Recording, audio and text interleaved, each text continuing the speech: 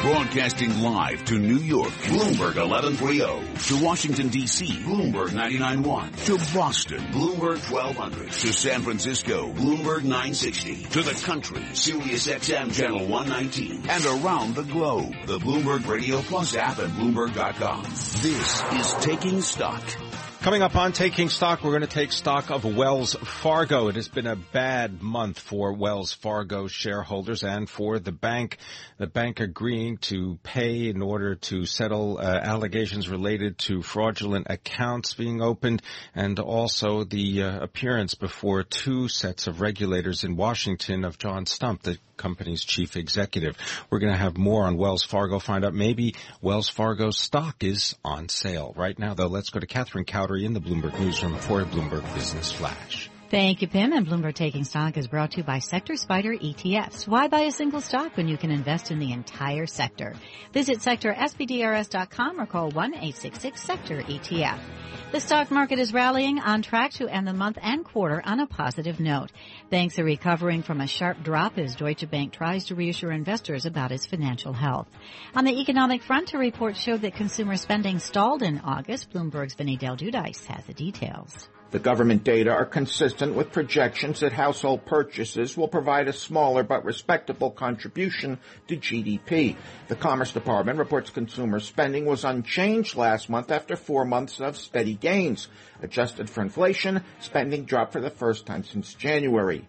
Income growth also slowed, rising 0.2%. The pause could be short-lived. The University of Michigan Consumer Sentiment Index rose in September, the first gain in 4 months. At the Bloomberg First Word Desk, I'm Vinny Del Giudice, Bloomberg Radio. We check the markets every 15 minutes throughout the trading day on Bloomberg Radio. Dow Industrial Average is up 209 points, 1.1%, trading at 18,352. S&P 500 up 23 points, 1.1% to 2174. The Nasdaq is higher by 54 points, a gain of 1%. It's trading at 53.23. West Texas Intermediate crude oil up 27 cents a barrel, 0.6% to 48.10. Spot gold down $5.40 the ounce to 13.2060. 10-year Treasury down 10.30 seconds with a yield of 1.59%.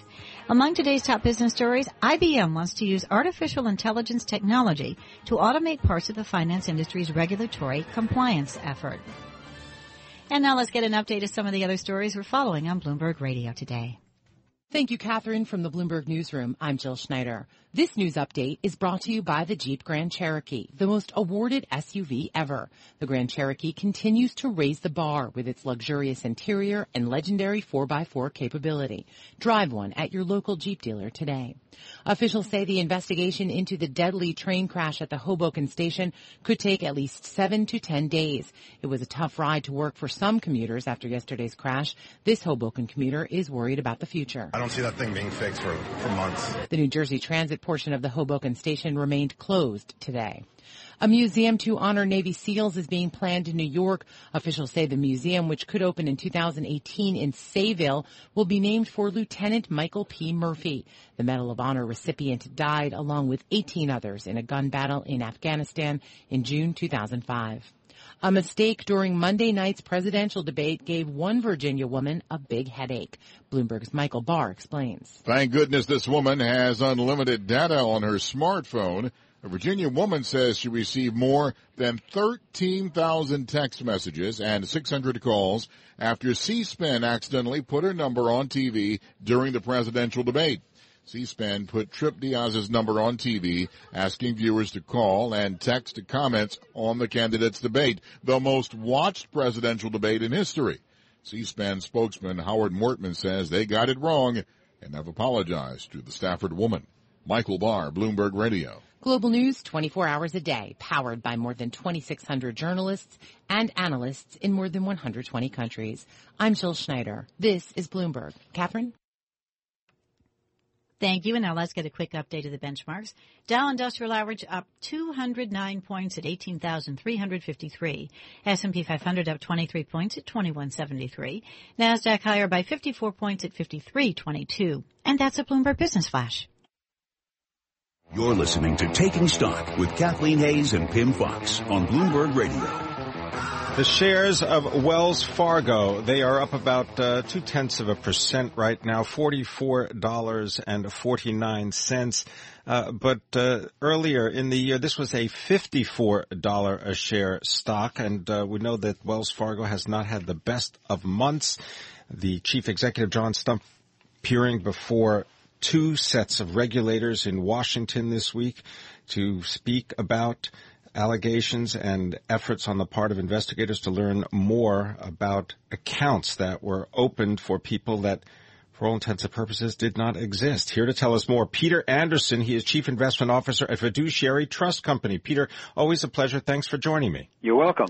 Now, let's separate what is going on at Wells Fargo in terms of investigations and the chief executive's performance and role and future, and the actual bank, because that may help us guide the conversation about what the stock is actually worth. Exactly. And, I think therein lies the problem, Pim. This past week, there has been a lot of focus on the CEO's activities and appearing before two agencies to discuss this. And while we don't want to understate the damage of this scandal, I think a lot of focus has been lost on the value of the stock and going forward what the plans will be to recover investor confidence. And we're waiting, a lot of investors are waiting on the sidelines, kind of in a holding pattern to get a sense of what the board of directors, for instance, what they're thinking and what they might possibly propose as a solution. There has been, they've been silent on the issue so far. And you're a shareholder. Yes, we are. We're a long-term shareholder, and we have a lot of confidence and faith in the company. However, this period of, I would say, lack of disclosure is somewhat of concern because we think we need more information, as any stock analyst would, to get a sense of what the future cash flows are and factoring in what their proposed solutions would be to the scandal. Well, let me just play you a clip of Elizabeth Warren, senator from Massachusetts, speaking on the panel. They were questioning the chief executive, John Stumpf, of Wells Fargo. Just listen to what she had to say. You should resign. You should give back the money that you took while this scam was going on, and you should be criminally investigated by both the Department of Justice and the Securities and Exchange Commission. Harsh words from Senator Elizabeth Warren. Mm-hmm. Peter Anderson, this has got to affect the brand, or am I wrong? Well, I think what it should affect is the board of directors, they're duty-bound to respond to this. And while the CEO certainly is in the center of this firestorm right now, at least in the public eye, as an analyst, I would say that you need to know what the highest leadership is thinking, which is higher than the CEO, right?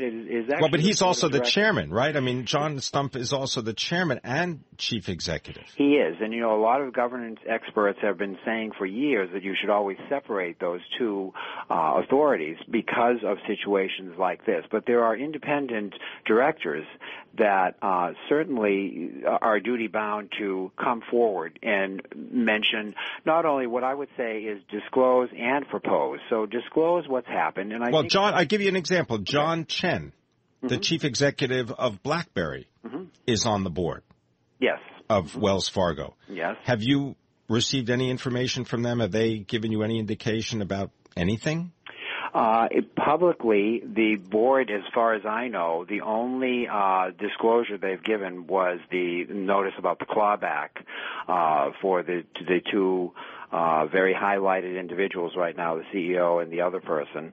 But other than that, we do not have anything official. So, for instance, let me give you an example, Pim, that might help investors model future cash flows is if the board were to have an investor conference call and disclose and propose what they are thinking in terms of fixing this going forward, I think that would give more clarity to the situation.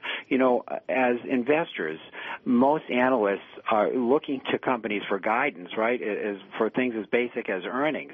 So I put this kind of in the same category, only even more highly ranked in the sense that if they can give us information and how they might fix this, there would be clarity and we could go forward with our analysis. And Peter Anderson, I just want to offer a little bit up of your resume. Harvard, Yale, Northeastern, physics. Maybe the physics will come in handy with this particular situation. And also previously the head of multi-asset wealth management at Congress Wealth Management. Is there a time frame here? I know we're on a time clock. Give you about 10 seconds. Is there a time clock for the board of directors? Well, time is their enemy, Pim, and as I would urge them to quickly propose a solution, and then we can get back to our Bloomberg terminals and do the analysis. I want to thank you very much for joining me. Peter Anderson is the Chief Investment Officer at Fiduciary Trust Company.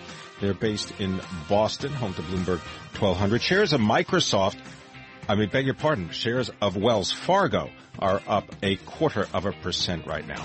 You're listening to Taking Stock. This is Bloomberg.